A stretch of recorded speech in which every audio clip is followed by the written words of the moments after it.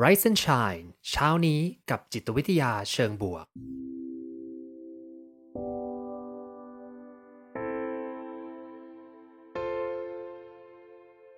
สวัสดีครับยินดีต้อนรับเข้าสู่พอดแคสต์เพื่อทุกท่านอยู่กับผมภูมิธีรพุทธปิติชัดผมเป็นอาจารย์มหาวิทยาลัยและผู้คลั่งไคล้เกี่ยวกับเรื่องราวของจิตวิทยาเชิงบวกและการนำไปประยุกต์ใช้ในชีวิตประจำวันรวมทั้งการทำงานในองค์กรเหมือนเช่นเคยนะครับผมจะมาส่งกำลังใจให้ทุกท่านออกไปทำชีวิตให้น่าใช้ในทุกๆวันกันนะครับวันนี้นะก็จะคุยกันในเรื่องที่คิดว่าเป็นเรื่องอาจจะเป็นเรื่องที่เราคุยกันบ่อยๆแล้วใน Rise and Shine หลายๆตอนนะแล้วก็อยากจะมาทบทวนกันครั้งหนึ่งว่าเราน่าจะต้องทำอะไรบ้างในการเริ่มต้นวันนะเพื่อที่จะจูนโฟกัสนะเพื่อชีวิตที่ดีมากขึ้นนะครับแต่ก่อนที่จะเข้าเรื่องแน่นอนว่าขอบคุณซิกนาประกันภัยด้วยนะครับที่ร่วมสนับสนุนการสร้าง Creative Thinking Community เพื่อให้คุณได้คิดอย่างสร้างสรรค์และทำเพื่อชีวิตที่ดีของคุณด้วยนะครับมาครับวันนี้เรามาเริ่มกันนะสิ่งที่ควรทำตอนเริ่มวันเพื่อปรับโฟกัสสู่ชีวิตที่ดีนะครับผมจริงๆมีเรื่องราวของชายคนหนึ่งจะมาเล่าให้ฟังก่อนนะครับผมเป็นคนทั่วๆไปนะอาจจะเหมือนกับทุกๆคนที่เราพบเจอได้ในชีวิตประจำวันนะแต่ว่าเบื้องหลังในชีวิตเนี่ยค่อนข้างเป็นชีวิตที่ไม่ค่อยโอเคนะเขาบอกว่าชีวิตเขาเนี่ยเป็น life is a mess นะชีวิตค่อนข้างที่จะยุ่งยากแล้วก็ค่อนข้างที่จะแบบว่ายุ่งเหยิงเละเทะไปหมดเลยนะเนี่ยครับผมก็เขาสิ่งที่เกิดขึ้นก็คือชีวิตพอไม่รู้ว่าเพื่อนๆเคยเจอหรือว่าเคยได้ยินใครที่มีความรู้สึกแบบเดียวกันหรือเปล่านะเวลาที่เราเจอเรื่องแย่ๆนะมันมักจะเป็นมาเป็นซีรีส์นะไม่ได้มาเรื่องเดียวนะมันจะมาเป็นซีรีส์แล้วก็แบบว่าแย่ลงเรื่อยๆเจอสิ่งต่างๆที่รู้สึกว่าโหไม่ค่อยโอเคเลยนะซึ่งผู้ชายคนนี้เนี่ยก็เจอเรื่องแบบนี้เหมือนกันนะคือในตอนนั้นเนี่ยเขาก็รู้สึกว่ากำลังจะหย่าร้างกับภรรยานะแล้วก็เจอเรื่องราวที่ไม่ดีจากที่ต้องใช้ชีวิตอยู่คนเดียวจากไม่สิจากที่ต้องใช้ชีวิตอยู่กับภรรยานะก็ต้องย้ายบ้านนะหย่าร้างมาอยู่คนเดียวนะหลังจากนั้นไม่พอครับเพื่อนสนิทเนี่ยก็ยังเสียชีวิตอีกนะด้วยการที่เพื่อนสนิทเนี่ยฆ่าตัวตายเขาก็เลยเริ่มที่จะ depress แล้วก็เริ่มที่จะเครียดแล้วก็เหงานะอยู่กับตัวคนเดียวเกิดการเปลี่ยนแปลงหลายอย่างพร้อมกันเป็นเรื่องแย่ๆพร้อมกันนะก็เลยย้ายบ้านครับย้ายบ้านไปอยู่ในตัวเมืองแล้วก็ใช้ชีวิตพยายามที่จะแก้ปัญหาแต่ว่าด้วยความที่ปัญหาที่เข้ามามันก็หนักหนาเกินไปนะก็เลยเริ่มนอนไม่หลับเริ่มมีความวิตกกังวล สิ่งที่เขาทำอะครับผมก็เลยเริ่มที่จะใช้วิธีการว่าไหนๆก็นอนไม่หลับใช่ไหมไหนๆมีความวิตกกังวลใช่ไหมงั้นเรามาทำงานให้หนักนะคือเครียดกดดันชีวิตแย่นะเปลี่ยนตัวเองเลยมาเป็น workaholic คือโฟกัสในเรื่องงานเต็มที่เลยนะอันนี้คือก่อนที่จะมีโควิดนะก็คือเขาก็จะเดินทางไปทำงานแล้วก็จะซื้ออาหารเช้าอาหารเที่ยงไว้เตรียมพร้อมไว้แล้วนะจะซื้อเป็นของที่กินง่ายๆนะแล้วก็ไปนั่งทำงานยาวเลยนะต้องจนกระทั่งดึกมากๆกระทั่งกลับจนแบบตีหนึ่งตีสองนะกลับมาบ้านแล้วก็หลับด้วยความเหนื่อยล้าไปนะแล้วก็6โมงเช้าตื่นมาใหม่ก็ทำอย่างนี้ไปเรื่อยๆนะบางวันแม้ว่าเหนื่อยก็นอนไม่หลับนะครับเพราะมีความกังวลและเครียดอยู่ในใจนะก็ใช้ยานอนหลับหรือว่าต้องให้ยาที่ทำให้ช่วยให้ตื่นด้วยเนาะตอนตื่นมานะใช้ชีวิตอย่างนี้ไปสักพักครับเขาก็มีแน่นอนว่าสุขภาพก็ไม่ดีนะแล้วก็น้ำหนักลดลงไปถึง40ปอนด์นะ40ปอนด์ก็จะประมาณสัก18-19กิโลเหรอเกือบ20ครึ่งหนึ่งแล้วกันนะตัดครึ่งแล้วกันนะ20โลนะก็มีความเครียดปวดหัวปวดหน้าอกท้องไส้เริ่มไม่ดีนะแน่นอนว่าชีวิตเริ่มแย่แต่ว่าวิธีการที่เขาจัดการเนี่ยคือเขาจะหาวิธีการเหมือนกับหาหาวิธีการมาแก้ไขในสิ่งที่มันพังไปแล้วนะเช่นสมมุติว่าตาคล้ำแล้วถุงใต้ตาเริ่มมาแล้วนะเริ่มแบบว่าสภาพเริ่มโทรมนะก็แบบว่าหาเมกอัปมาโปะๆไว้นะแล้วก็ไปลุยงานต่อ แน่นอนชีวิตไม่ค่อยเวิร์กนะสิ่งที่เกิดขึ้นในช่วงที่เขารู้สึกว่าชีวิตมันเริ่มพังทลายเนี่ยสิ่งที่เขาเริ่มทำครับคือเขาเริ่มทำการเขียนบล็อกขึ้นมาซึ่งตั้งใจจะเขียนเพื่อให้เป็นจุดให้ตัวเองเนี่ยรู้สึกดีขึ้นนะเป็นสิ่งที่คอยช่วยเยียวยาเขาแล้วกันเป็นเหมือนเพื่อนคนหนึ่งนะก็มาเขียนบล็อกไปเรื่อยๆเขียนกับการใช้ชีวิตและการทำงานหนักเนี่ยอยู่ยาวนานจนกระทั่ง เฮ้ยมันก็เริ่มมีมุมมองใหม่ๆจากการเขียนขึ้นมานะแล้วสุดท้ายก็เลยได้ รวมเล่มไหนๆก็เขียนเยอะแล้วรวมเล่มออกมาเป็นหนังสือนะหนังสือเล่มเนี้ยชื่อว่า The Book of Awesome นะครับ The Book of Awesome ผมชอบหนังสือมากเลยนะคือเป็นสีปกสีดำๆนะแล้วก็ตัวอักษรเนี่ยคำว่า Awesome เนี่ยยอดเยี่ยมเนี่ยจะเป็นสีรุ้งนะซึ่งผู้แต่งก็คือคุณนีลพาริชานะครับผมไม่แน่ใจอ่านชื่อไม่ถูกนะจะเป็นชาวอินเดียนะก็เขียนหนังสือออกมาเป็นแน่นอนพอพูดชื่ออย่างนี้นะก็เป็นเหมือนกับ self help how to นะถ้าเกิดว่าไปอยู่ดูดามเชลฟ์บ้านเรามันก็อาจจะเป็นหนังสือจิตวิทยาพัฒนาตัวเอง how to นะซึ่งก็เขียนออกมาประมาณสักปี2010นะครับสุดท้ายหนังสือดังเปรี้ยงขึ้นมาเลยนะกลายเป็น New York Times bestseller นะแล้วก็กลายเป็นหนังสืออันดับหนึ่งของ non-fiction book นะในปี2010ถึง2010แล้วก็2011นะครับผมแล้วก็หลังจากนั้นก็ยังได้เป็นอันดับ3ต่อมาอีกในปีถัดไปเนาะพอได้มาเป็นหนังสือที่คนชื่นชอบผมว่ามันดึงดูดด้วยปกแล้วก็ความรู้สึกที่เฮ้ย Book of Awesome นี่มันคืออะไรนะทำให้เขาได้เริ่มมีชื่อเสียงเข้ามานะแล้วก็เข้าไปเจอเขาบอกว่าหนังสือเล่มนี้ดันเขาให้ไปเจอโลกใบใหม่คือจากที่ทำงานออฟฟิศนะก็เลยกลายเป็นไปออกรายการทีวีแล้วก็มีคนเรียกว่าเฮ้ยกัปตันออซัมนะเป็นมิสเตอร์แฮปปี้กายนะซึ่งมองว่าเขาเป็นตัวแทนของความรู้สึกเชิงบวกความสุขในการใช้ชีวิตด้วยความตั้งใจนะแต่เห็นไหมครับว่าเกิดอะไรขึ้นเบื้องหลังชีวิตเขานะก็ไม่ใช่ชีวิตที่สวยงามนะชีวิตเขาค่อนข้างจะแย่เลยทีเดียวนะแค่ต้องการทำงานเขียนบล็อกเนี่ยเพื่อให้ชีวิตเขามันผ่านไปได้ในแต่ละวันเหมือนเป็นคู่มือทำให้เขาปลุกความรู้สึกดีๆของเขาออกมานะแล้วก็รวมเล่มขึ้นมาแต่กระบวนการที่เขาทำเนี่ยมันส่งผลดีต่อใครสักคนหนึ่งแล้วสุดท้ายผลดีมันกลับมาย้อนหาตัวเขานะทำให้เขาเนี่ยเริ่มที่จะเปลี่ยนแปลงตัวเองไปในทางดีขึ้นในขณะที่เขากำลังเซิร์ชหาวิธีการแล้วก็รวบรวมข้อมูลในการทำหนังสือเนี่ยครับผมจริงๆหนังสือเล่มนี้ก็จะพูดถึงเจ้าสิ่งเขาเรียกว่าสิ่งออซัมนะสิ่งที่ยอดเยี่ยมประมาณสัก1,000อย่างเลยทีเดียวนะคือเป็นหนังสือรวมเกร็ดเล็กเกร็ดน้อยของสิ่งที่สามารถทำได้เพื่อชีวิตที่ยอดเยี่ยมหรือเพื่อการมองโลกที่ออซัมนะมองโลกที่ยอดเยี่ยมเลยนะเพราะฉะนั้นนะเขาก็ได้ไปค้นหานะแล้วก็อ่านหนังสือเยอะแล้วก็ไปรวมสิ่งต่างๆเข้ามานะสิ่งที่เกิดขึ้นเขาก็เลยไปเจอค้นพบกับงานทางจิตวิทยานะแน่นอนว่าเจ้างานทางจิตวิทยาเนี่ยมันก็ไม่ใช่อะไรอื่นเลยนะคืองานที่เราเคยคุยกันไปบ่อยๆเรื่องของเจ้าอะมิกดาลานะอะมิกดาลาที่เป็นเหมือนกับส่วนในสมองเล็กเล็กนิดเดียวเองนะแล้วก็อยู่ในสมองของเราประมาณสักเท่าไซส์เท่าอัลมอนด์นะเขาบอกว่าเท่าไซส์อัลมอนด์นะอยู่ในหัวของเรานะซึ่งเป็นสิ่งที่คอยตอบสนองสิ่งที่เราเรียกว่า fight or flight นะคือความรู้สึกที่ว่าเวลาเจอปัญหาหรืออุปสรรคหรือความน่ากลัวอะไรบางอย่างนะเราจะตอบรับอย่างไรตอบรับด้วยการสู้นะตีกลับหรือว่าตอบรับด้วยการหนีใช่ไหมอันนี้คือกระบวนการที่เกิดขึ้นในสมองของเราซึ่งเจ้าอะมิกดาลาเนี่ยมันก็ส่งฮอร์โมนนะหรือว่าส่งสัญญาณอะไรบางอย่างทำให้เรามีความรู้สึกแบบนี้ตลอดทั้งวันนะโดยเฉพาะถ้าเราไม่ได้ฝึกฝนสมองของเรานะก็จะทำให้เราเนี่ยจับในสิ่งที่เป็นเรื่องแย่ๆได้ง่ายเนาะตื่นขึ้นมาสิ่งหนึ่งที่ทุกท่านทำก็อาจจะเป็นการเปิดมือถือแล้วก็ดูข้อมูลข่าวสารนะกลายเป็นว่าสิ่งที่สมองจับสิ่งแรกเนี่ยเป็นสิ่งแย่ๆก่อนสิ่งอื่นเลยนะสิ่งที่ไม่ดีสิ่งที่เศร้าหรือว่าข่าวสารที่ค่อนข้างจะทำให้เกิดอารมณ์แย่ๆขึ้นมาได้นะเพราะฉะนั้นสมองเนี่ยมันสามารถจับเรื่องไม่ดีได้ง่ายกว่าตามหลักพื้นฐานของการทำงานของสมองนะเพื่อให้ตัวเราอยู่รอดแต่ว่ามันยังไม่เคยอยู่ในโลกแห่งข้อมูลข่าวสารที่เยอะขนาดนี้นะเพราะฉะนั้นก็ยังใช้ระบบเดิมกับสิ่งที่เราเจออยู่ในชีวิตประจำวันนะคราวนี้คุณนิวที่เป็นผู้แต่ง The Awesome Book นะครับเขาก็เลยพยายามจะหาวิธีนะว่าถ้าเกิดว่าเราเจอปัญหาที่ว่าสมองเรามันทำงานแบบเนี้ยเราจะจัดการกับมันยังไงดีนะก็เลยสรุปเป็นหลักการขึ้นมา3เรื่องนะ3เรื่องที่ควรทำในช่วงตื่นมาตอนเช้านะหรือว่าเริ่มวันเป็นการปรับทิศทางชีวิตให้ดีขึ้นนะครับผมอย่างแรกเลยคือเขาใช้คำว่า I will let go of นะ I will let go of หมายความว่าเลือกในสิ่งต่างๆในชีวิตที่เรามีนี่แหละแล้วก็ลองคิดดูว่าอะไรเป็นสิ่งที่เราอยากจะสละออกไปนะอะไรเป็นสิ่งที่เราอยากจะปล่อยแล้วก็ไม่ยึดถือมันไว้อีกต่อไปแล้วนะ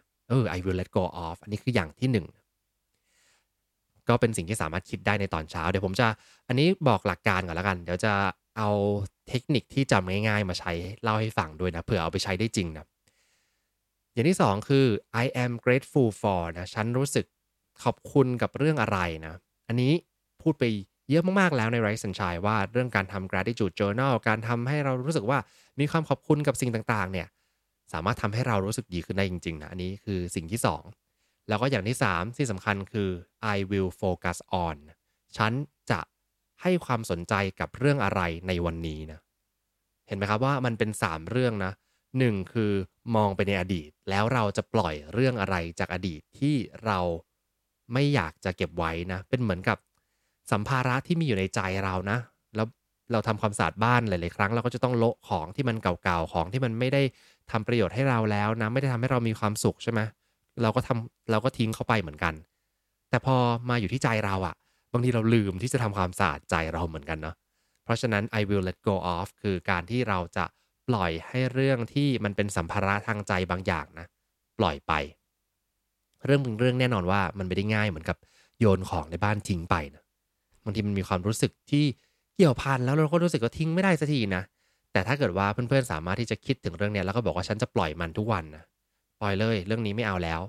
สักพักมันจะค่อยๆสละได้ง่ายขึ้นในความรู้สึกแย่ๆเหล่านั้นอืม คือภาระทางใจเนี่ยบางทีมันไม่เหมือนกับทางโลกนะที่ว่าโยนทิ้งปุ๊บมันก็หายไปเลยนะก็ไปตามกระบวนการทิ้งขยะนะแต่ถ้าเกิดว่าภาระทางใจความรู้สึกแย่ๆทางใจเนี่ยทิ้งปุ๊บบางทีบอกว่าทิ้งแล้วดีไม่ดีมันกลับมาย้อนให้เราคิดอีกทีหนึ่งนะไม่เป็นไรค่อยๆสละไปเรื่อยๆเนี่ยอันนี้คือขั้นแรกคือหลักการแรกคือเป็นการมองในเรื่องอดีตและสละไปนะหลักการที่2คือมองในเรื่องปัจจุบันนะก็คืออะไรเป็นสิ่งที่เรารู้สึกชื่นชมขอบคุณ รู้สึกซาบซึ้งกับสิ่งที่เรามีอยู่ในปัจจุบันนี้นะแล้วก็หลักการที่3คือเราจะมองไปในอนาคตข้างหน้าอย่างไรคุณนีลเนี่ยเขาใช้วิธีว่ามันจะมี index card นะก็คือเป็นกระดาษประมาณ4x6นิ้วนะหรือว่าถ้าเป็นเพื่อนๆใช้กระดาษ Post-it ก็ได้ครับแล้วเขาก็จะเขียน3สเต็ปนี้ลงมานะคราวนี้ผมนะก็รู้สึกว่าเขียน3สเต็ปเนี้ยมันดูธรรมดาไปนะมันดูธรรมดาไปแล้วมันก็จำยากเลยนะว่าเราจะเขียนอะไรบ้างนะแต่ละวันเขียนอย่างเดียวบางคนก็ไม่ชอบนะซึ่งจริงๆหลักการ3เรื่องเนี้ยมีประโยชน์แล้วก็คิดว่าน่าจะเอาไปตั้งหลักได้ถ้าใครชอบเขียนก็3เรื่องนี้เลยนะฉันจะปล่อยวางอะไรฉันจะขอบคุณอะไรแล้วก็ตอนนี้อยากที่จะโฟกัสในเรื่องอะไรของวันบ้างผมคิดว่าหลักการของคุณนิวเนี่ยใช้ได้เลยแต่ว่าอยากจะให้หลักการมันมีความจำง่ายมากขึ้นนะ ก็เลยไปได้สูตรมานะไปได้สูตรมาเหมือนเป็นสูตรอาหารนะสูตรนี้ก็คือเป็นสูตร2 5 5 5 10นะไม่ใช่555ไม่ได้หัวเราะนะ2 5 5 5 10ก็คือช่วง30นาทีแรกก่อนเริ่มวันเราทำอะไรบ้างตามสูตรนี้นะอันนี้ผมไปอ่านข้อมูลมาจากของ NBC นะเขาก็บอกว่าเป็น30นาทีในตอนเช้าที่เราจะทำเพื่อลดความเครียดแล้วก็ เพิ่มความรู้สึกดีๆนะเพื่อปรับโฟกัสดีๆสู่ชีวิตนะวิธีการก็คือใช้หลักการมันเป็นหลักการคล้ายๆกับของคุณนิวเลยนะแล้วก็เอามาปรับเป็นตัวเวลาให้มันชัดเจนเพราะฉะนั้นสิ่งที่เพื่อนๆต้องทำมีประมาณ5อย่างด้วยกันนะแต่ว่าแบ่งตามเวลา2คือ2นาทีแรกแล้วก็เป็น5นาที3เซตนะแล้วสุดท้ายเป็น10นาทีสุดท้ายเป็นประมาณสักครึ่งชั่วโมงในตอนเช้าก่อนเริ่มวันคราวนี้ถ้าเกิดไม่มีเวลาครึ่งชั่วโมงนะอาจจะใช้แค่ตัว2-3ตัวแรกก็พอนะ สิ่งที่ต้องทำคืออะไรบ้างครับ2นาทีแรกคือเป็น2นาทีแห่งความตั้งใจประจำวันนะหมายความว่าสิ่งที่เกิดขึ้นเมื่อตื่นมาปุ๊บ2นาทีเนี่ยควรเป็นการเซต mood and tone ของวันนั้นนะเหมือนถ้าเกิดว่าเพื่อนๆจะเลือก soundtrack ของชีวิตในวันนั้นเนี่ยแล้วให้ soundtrack นั้นมันดังไปทั้งวันเนี่ยจะเป็น soundtrack อะไรนะจะเป็น soundtrack ที่เศร้าที่เครียดหรือเปล่าหรือจะเป็น soundtrack ที่ตื่นเต้นจะเป็น soundtrack ที่แฮปปีนะหลายๆครั้งเวลาเราตื่นมานะเรา เลือกซาวด์แทร็กให้กับตัวเราโดยไม่ได้เลือกนะเลือกแบบไม่ได้เลือกเป็นยังไงนะคือสิ่งที่เพื่อนๆทำก็คือแล้วก็ผมทำด้วยนะเอาจริงๆยอมรับเลยนะก็คือเอามือถือวางไว้ข้างเตียงใช่ไหมแล้วก็ตั้งนาฬิกาปลุกพอปิดนาฬิกาปลุกปุ๊บเราก็เปิดโซเชียลนะจริงๆของผมหลังๆไม่ค่อยได้เปิดโซเชียลแล้วเพราะไม่ได้มีตัวแอปละเพียงแต่ว่าอาจจะไปเปิดแบบพวก text message ต่างๆนะแล้วก็ดีไม่ดีเริ่มเช็คอีเมลนะมันก็จะกลายเป็นว่า ซาวด์แทร็กของผมเนี่ยกลายเป็นถูกควบคุมโดยคนอื่นโดยอีเมลชาวบ้านนะโดยเมสเซจที่ค้างมาจากวันก่อนนะอาจจะมีงานมาด้วยนะหรือเรื่องดีเรื่องเครียดปนกันมานะเราไม่ได้เซตโทนของตัวเองนะเพราะฉะนั้นสิ่งที่ทำได้2นาทีแรกคือเมื่อเช้าก็พยายามทำนะก็คือผ ปกติผมนอนผมจะปิดแอร์เปิด Airplane Mode อยู่แล้วนะก็คือเกิดอะไรขึ้นจะไม่มีใครสามารถโทรหาผมได้นะเออก็คือเปิด Airplane Mode แล้วก็ปกติถ้าเวลาปิดตัวนาฬิกาเนี่ยก็จะเปิดกลับมาเปิดโหมดปกตินะหลังจากนั้นพวกข้อมูลก็จะหลั่งไหลนะผมจินตนาการว่าผมเหมือนกับเชื่อมเข้าไปในโลกอินเทอร์เน็ตนะแต่ว่า2นาทีแรกสิ่งที่ควรจะทำเนี่ยก็คือยังไม่ต้องคอนเน็กต์นะคือใช้เวลาตรงเนี้ยครับ2นาทีเองนะจินตนาการว่าวันเนี้ยอยากจะเป็นวันอะไรอยากจะเห็นตัวเองเป็นแบบไหนนะอยากที่จะมีซาวนด์แทร็กในใจเราอย่างไรบ้างนะเช่นสมมุติว่าวันเนี้ยเพื่อนๆมีความตั้งใจว่าวันเนี้ยจะต้องเป็นวันที่ทำงานได้ยอดเยี่ยมมากแน่ๆเลยนะเป็นวันที่ productive ไม่มี distraction จากคนอื่นเราก็จะตั้งเลยว่าเอ้ยวันนี้ซาวนด์แทร็กของเรานะมันจะเป็นโทนแบบทำงานยอดเยี่ยมมุ่งมั่นนะก็ตั้งไปในใจนะหรือเอาจริงๆไปเลือกเพลงก็ได้นะถ้ามีเวลานะแต่ว่าเลือกเพลงก็ต้องเชื่อมอินเทอร์เน็ตอีกเนาะก็มาโฟกัสกับตัวเองครับแล้วก็ตั้งความคิดกับตัวเองความตั้งใจนะหรือบางคนบอกว่าวันนี้อยากจะมีความสุขจังเลยนะเครียดมาหลายวันวันนี้จะเป็นวันที่ฉันมีความสุขนะโทนของฉันวันนี้จะต้องมีความสุขใช้2นาทีเนี่ยครับเป็นการปรับจูนเป็นเหมือนกับการบอกเจ้าอะมิกดาลาในสมองเรานะว่าเฮ้ยสิ่งที่จะเจอข่าวที่เราจะไปเจอหลังจากเนี้ยหรือข้อมูลที่จะไปเจอที่มันแย่ๆเนี่ยไม่เป็นไรนะเพราะวันนี้เราตั้งใจที่จะมีทิศทางของความรู้สึกดีแล้วก็ความตั้งใจที่จะทำอะไรดีๆให้เกิดขึ้นใน1วันเป็นการทำ2นาทีแรก2นาทีแห่งความตั้งใจเนาะ ง่ายๆคือแค่ต่อสู้กับมือถือของท่านนี่แหละอย่าให้มือถือมันมาเป็นสิ่งที่คอนโทรลธีมและซาวนด์แทร็กประจำวันของเพื่อนๆเนาะเป็นการเซตความตั้งใจไว้ให้ได้นะอันนี้คือเรื่องแรกเรื่องที่2นะเมื่อกี้2แล้วนะก็มา5เป็นการที่พอตื่นแล้วอาจจะยังงัวเงียนนอนอยู่บนเตียงนะสามารถใช้ช่วง5นาทีครับในการฝึกสติหรือฝึกสมาธิแบบสั้นๆได้นะก็คือเป็นการโฟกัสตัวเองกับเรื่องที่เป็นเรื่องของตัวเองเต็มที่นะคืออาจจะมีการสวดมนต์ก็ได้นั่งสมาธิก็ได้แล้วแต่ใครที่ชอบนะครับฝึกสติในแบบที่คุณชอบได้เลยนะหรือบางคนอาจจะบอกว่านอนแล้วก็เป็นการกำหนดลมหายใจนะหายใจเข้าลึกๆหายใจออกช้าๆอย่างนี้นะครับแล้วก็ทำอย่างเงี้ยไปจน5นาทีซึ่งเวลาน้อยมากเลยนะ5นาทีบางคนอาจจะบอกว่าเอ้ยไม่ค่อยชอบการนั่งสมาธิในช่วงเช้านะเดี๋ยวมันหลับนะเราก็อาจจะใช้วิธีการ ทำ gratitude ก็ได้เหมือนเมื่อกี้ที่คุณนิวพูดมานะก็คือเรารู้สึกซาบซึ้งขอบคุณในเรื่องอะไรบ้างนะก็นั่งจินตนาการไปนะของผมเมื่อเช้าก็พยายามจะทำในสิ่งที่วันนี้มาแชร์กับทุกคนเหมือนกันนะก็นั่งหลับตาแล้วก็ด้วยความง่วงสลึมสลือแต่ก็พยายามจะโฟกัสกับเรื่องที่ว่าเราชื่นชมขอบคุณอะไรบ้างนะจากตอนแรกเซต soundtrack เซตโทนของเราแล้ว2นาทีนะ5นาทีอยู่กับตัวเองแล้วก็รู้สึกซาบซึ้งขอบคุณกับอะไรหรือบางคนถ้าอยากจะกำหนดสติ กำหนดลมหายใจสามารถทำได้เลยในช่วงนี้นะครับ5นาที5นาทีเซตแรกจบไปแล้วนะหลังจากนั้นเราไปที่5นาทีเซตที่2นะก็คือเป็นการทำ journaling หรือว่าเป็นการจดบันทึกเนาะวิธีการก็คือถ้าเกิดเพื่อนๆมีมือถือหรือว่ามีสิ่งที่ใช้ในการจดได้นะบางทีเขาจะแนะนำเลยนะว่าควรจะจดแบบเป็นเป็นกระดาษไว้ข้างเตียงเลยตื่นขึ้นมาก็จดนะแต่ว่าเชื่อว่าหลายๆคนอาจจะไม่สะดวกก็ใช้วิธีนี้ก็ได้หยิบมือถือขึ้นมาแล้วก็ จดนะพิมพ์ไปเลยเปิดโน้ตแล้วก็พิมพ์ไปนะว่าอะไรเป็นสิ่งที่อยากที่จะอาจจะตั้งโจทย์ให้ตัวเองก็ได้นะไม่จำเป็นจะต้องมีเฉพาะเจาะจงว่าจะต้องทำอะไรในวันนั้นนะเป็นเรื่องของการเขียน free writing ก็ได้หรือเป็นการเขียนฝันก็ได้นะสมมติว่าตื่นขึ้นมาอย่างผมเนี่ยจะชอบจำฝันตัวเองได้ก็จะแบบสามารถที่จะพิมพ์แล้วก็พิมพ์ซิว่าฝันเรื่องอะไรบ้างนะแล้วก็เขียนเป็น free writing ไปเรื่อยๆสัก5นาทีนะหรืออยากจะกำหนดโจทย์ก็ได้นะครับเช่นโจทย์ว่า สิ่งดี3สิ่ง3 good things ที่เคยเล่าไปใน Rise and Shine นะ3สิ่งที่ดีมีอะไรบ้างนะพิมพ์มาตอนเช้าตื่นขึ้นมา3สิ่งที่ดีในชีวิตฉันคืออะไรนะตอนนี้ยังมีลมหายใจอยู่นะ2คือยังมีสุขภาพดีแข็งแรงนะอะไรก็เขียนไปนะหรือว่าเมื่อวานได้ไปเจอกับอะไรมาโชคดีจังเลยเขียนไปได้นะแล้วแต่เลยแต่ว่าเซตที่2เนี่ยมันจะต่างจากเซตแรกตรงที่ว่าเซตแรกมันเป็นการรวบรวมเอาสติที่กระจัดกระจายไปในช่วงเช้าที่ตื่นมานะ รวมกลับมาที่ตัวก่อนพอรวมแล้วโฟกัสได้ปุ๊บมีซาวด์แทร็กในใจที่เป็นโทนที่ดี2นาทีแรกนะก็เริ่มที่จะเอาพลังงานเนี้ยมาใช้กับสิ่งต่างๆเป็นการวอร์มอัพสมองเนาะเป็นการวอร์มอัพสมองกระตุ้นให้เราเขียนในสิ่งดีๆเขียนบรรยายความรู้สึกหรือถ้าเกิดว่าเจอเรื่องแย่ๆมามีความเครียดมาใช้เวลาตรงนี้เลยครับเขียนออกมาในการระบายความรู้สึกแย่ๆออกมาให้ได้มากที่สุดนะ อีกเทคนิคหนึ่งที่ถ้าเกิดว่าใครไม่ชอบเขียนนะเขาก็แนะนำไว้ว่า สามารถที่จะทำได้แทนการเขียนคือการฟังเสียงตัวเองนะฟังเสียงตัวเองหมายความว่าก่อนนอนนะเพื่อนๆสามารถที่จะใช้มือถือเนี่ยแหละกดตัว record นะแล้วก็พูดในสิ่งที่อยากจะให้ตัวเองในวันรุ่งขึ้นน่ะฟังเช่นเธอยอดเยี่ยมมากเลยนะวันนี้จะเป็นวันที่งานหนักแต่งานหนักก็แสดงว่าเรามีงานที่ดีมีงานที่รออยู่แล้วตื่นเต้นนะต่อสู้ไปพร้อมกันแล้วก็สามารถที่จะทำให้ชีวิตเนี่ยมันดีขึ้นไปในแต่ละวันได้นะ พูดอะไรก็ได้ครับพูดไปเรื่อยๆนะเป็นการยืนยันว่าคุณยอดเยี่ยมมากฉันเจ๋งมากนะฉันทำได้นะแล้วก็เปิดให้ตัวเองฟังตอนเช้าอันนี้ก็ทำได้เหมือนกันนะเป็นการวอร์มอัพสมองนะแล้วก็กระตุ้นตัวเองไปด้วยนะเพราะฉะนั้นเซตที่2นะเป็นการทำการจดบันทึกหรือว่าใช้การบันทึกเสียงแล้วมาเปิดให้ตัวเองฟังก็ได้นะอันนี้คืออันที่2นะครับอันที่3นะอันที่3ก็คือ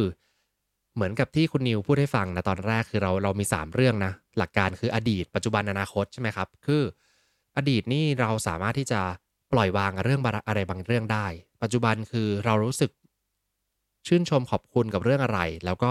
อันสุดท้ายคือเราจะโฟกัสกับอะไรซึ่ง5นาทีเซตที่3เนี่ยทำเรื่องนั้นเลยครับเป็นการเขียนสิ่งที่ต้องทำในวันนี้หรือ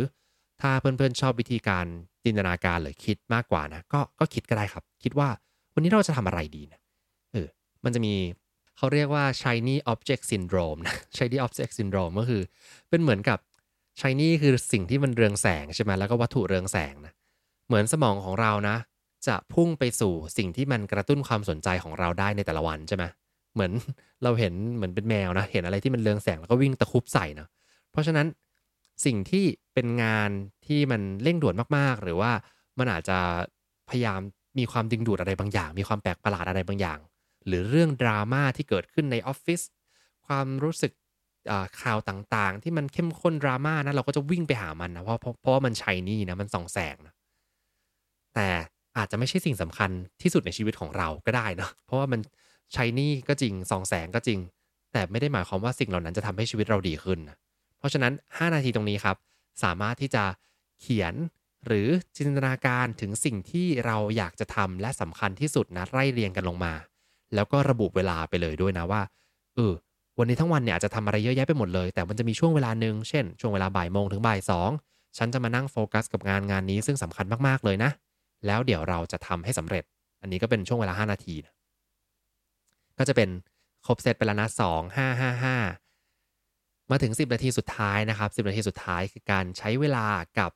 คนที่บ้านสัตว์เลี้ยงกับตัวเองกับพื้นที่ของเรานะเป็นการใช้เวลากับสเปซของเรา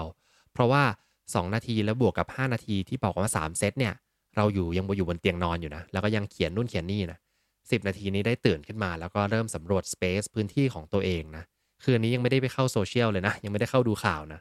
ก็ใช้ชีวิตกับตัวเองให้ได้มากที่สุดก่อนที่เราจะเริ่มวันอันวุ่นวายนะจริงๆผมเชื่อนะว่าใครที่ชอบตื่นเช้าๆมากๆเลยนะครับอย่างเนี่ยมีพี่โจอยู่นะถ้าเกิดว่าตื่นเช้าๆก็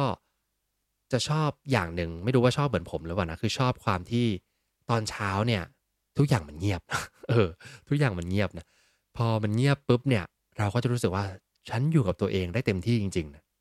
เพราะฉะนั้นถ้าใครตื่นเช้านะโดยเฉพาะผู้ฟัง Rise and Shine เนี่ยผมว่าตื่นเช้ากันอยู่แล้วล่ะตื่นเช้ามาเนี่ยอย่าเสียโอกาสให้กับการวิ่งเข้าไปคอนเน็กกับโลกดิจิทัลก่อนนะเพราะโลกดิจิทัลมันทำงานตลอดเวลานะไม่ได้มีวันหยุดพักนะให้สำรวจความเงียบรอบตัวเรานะแล้วก็ลองดูว่าเอ้ยอะไรเป็นสิ่งที่สำคัญนะ ถ้าเกิดว่ามีเจ้าน้องหมาน้องแมวนะอาจจะไปเล่นกับน้องหมาน้องแมวของเรานะหรือถ้าเกิดว่ามีครอบครัวก็สามารถใช้เวลาตอนเช้ากับครอบครัวได้เต็มที่ก่อนที่จะพร้อมลุยกับชีวิตประจำวันของเรานะเพราะฉะนั้นครับวันนี้นะถ้าอยากจะมีชีวิตที่โฟกัสและโฟกัสไปในทางที่ดีด้วยนะสามารถทำตามสูตรนี้ได้เลยนะเอาไปปรับจูนตามที่เพื่อนๆเห็นว่าเหมาะสมนะแต่ผมคิดว่า2-3ข้อแรกอะสำคัญนะเป็นสูตร อีกทีนะครับเป็นสูตร2 5 5 5แล้วก็10นะ30นาทีแรกก่อนใช้ชีวิตนะ2นาทีแรก set the tone นะครับตั้งธีมของตัวเองอย่าเพิ่งคอนเน็กกับอะไรโฟกัสความตั้งใจว่าวันนี้อยากจะให้วันของเราเป็นอย่างไรบ้างนะ5นาทีต่อมาใช้เวลาในการฝึกสติฝึกสมาธิแบบสั้นๆนะครับผมอาจจะทำ gratitude ก็ได้นะเขียนขอบคุณสิ่งที่เกิดขึ้นแล้วก็เริ่มที่จะ transition ตัวเองมาในการรวมสติมาให้ได้มากที่สุด แล้วก็5นาทีเซตที่2เป็นการ journaling คือการเขียนจดบันทึกเขียน free writing กระตุ้นสมองให้เริ่มทำงาน5นาทีเซตที่3คือ เริ่มระบุในสิ่งที่ต้องทำสิ่งสำคัญมากๆที่ต้องทำในวันนั้นนะเซตที่3เนี่ยของผมเนี่ยจะเป็นการทำวันก่อนหน้าผมจะไม่ได้ทำตอนตื่นมานะคือเตรียมไว้แล้วก่อนหน้าถ้าเพื่อนๆชอบทำวันก่อนหน้าก็ได้นะก็ดึงตรงนี้ไปทำวันก่อนหน้าจะได้ไม่ต้องวุ่นวายมากในช่วงแรกนะแล้วก็สุดท้ายก็คือใช้เวลาประมาณสัก10นาทีในการที่จะสำรวจตัวเองนะแล้วก็ในการตั้งสติกับพื้นที่รอบข้างฟังเสียงธรรมชาติแล้วก็อยู่กับคนใกล้ตัวของเราก่อนที่เราจะเริ่มเปิดอินเทอร์เน็ตแล้วมาคอนเน็กกับผู้อื่นนะครับเพราะฉะนั้นสูตรนี้ลองไปใช้กันดูนะ2 5 5 5 10นะครับผมแน่นอนว่าต้องขอขอบคุณซิกนาประกันภัยด้วยนะครับที่ร่วมสนับสนุนการสร้าง Creative Thinking Community เพื่อให้คุณได้คิดอย่างสร้างสรรค์และทำเพื่อชีวิตที่ดีของคุณนะครับขอบคุณที่ติดตาม หากสนใจคอนเทนต์แบบนี้อย่าลืมกด subscribe ตามช่องทาง podcast ของท่าน และสามารถติดตาม Facebook Group โดย search Rise and Shine เช้านี้กับจิตวิทยาเชิงบวก วันนี้ขอให้ทุกท่านมีความสุข ออกไปทำชีวิตให้น่าใช้ ออกไปตามหา what makes your life worth living กันนะครับ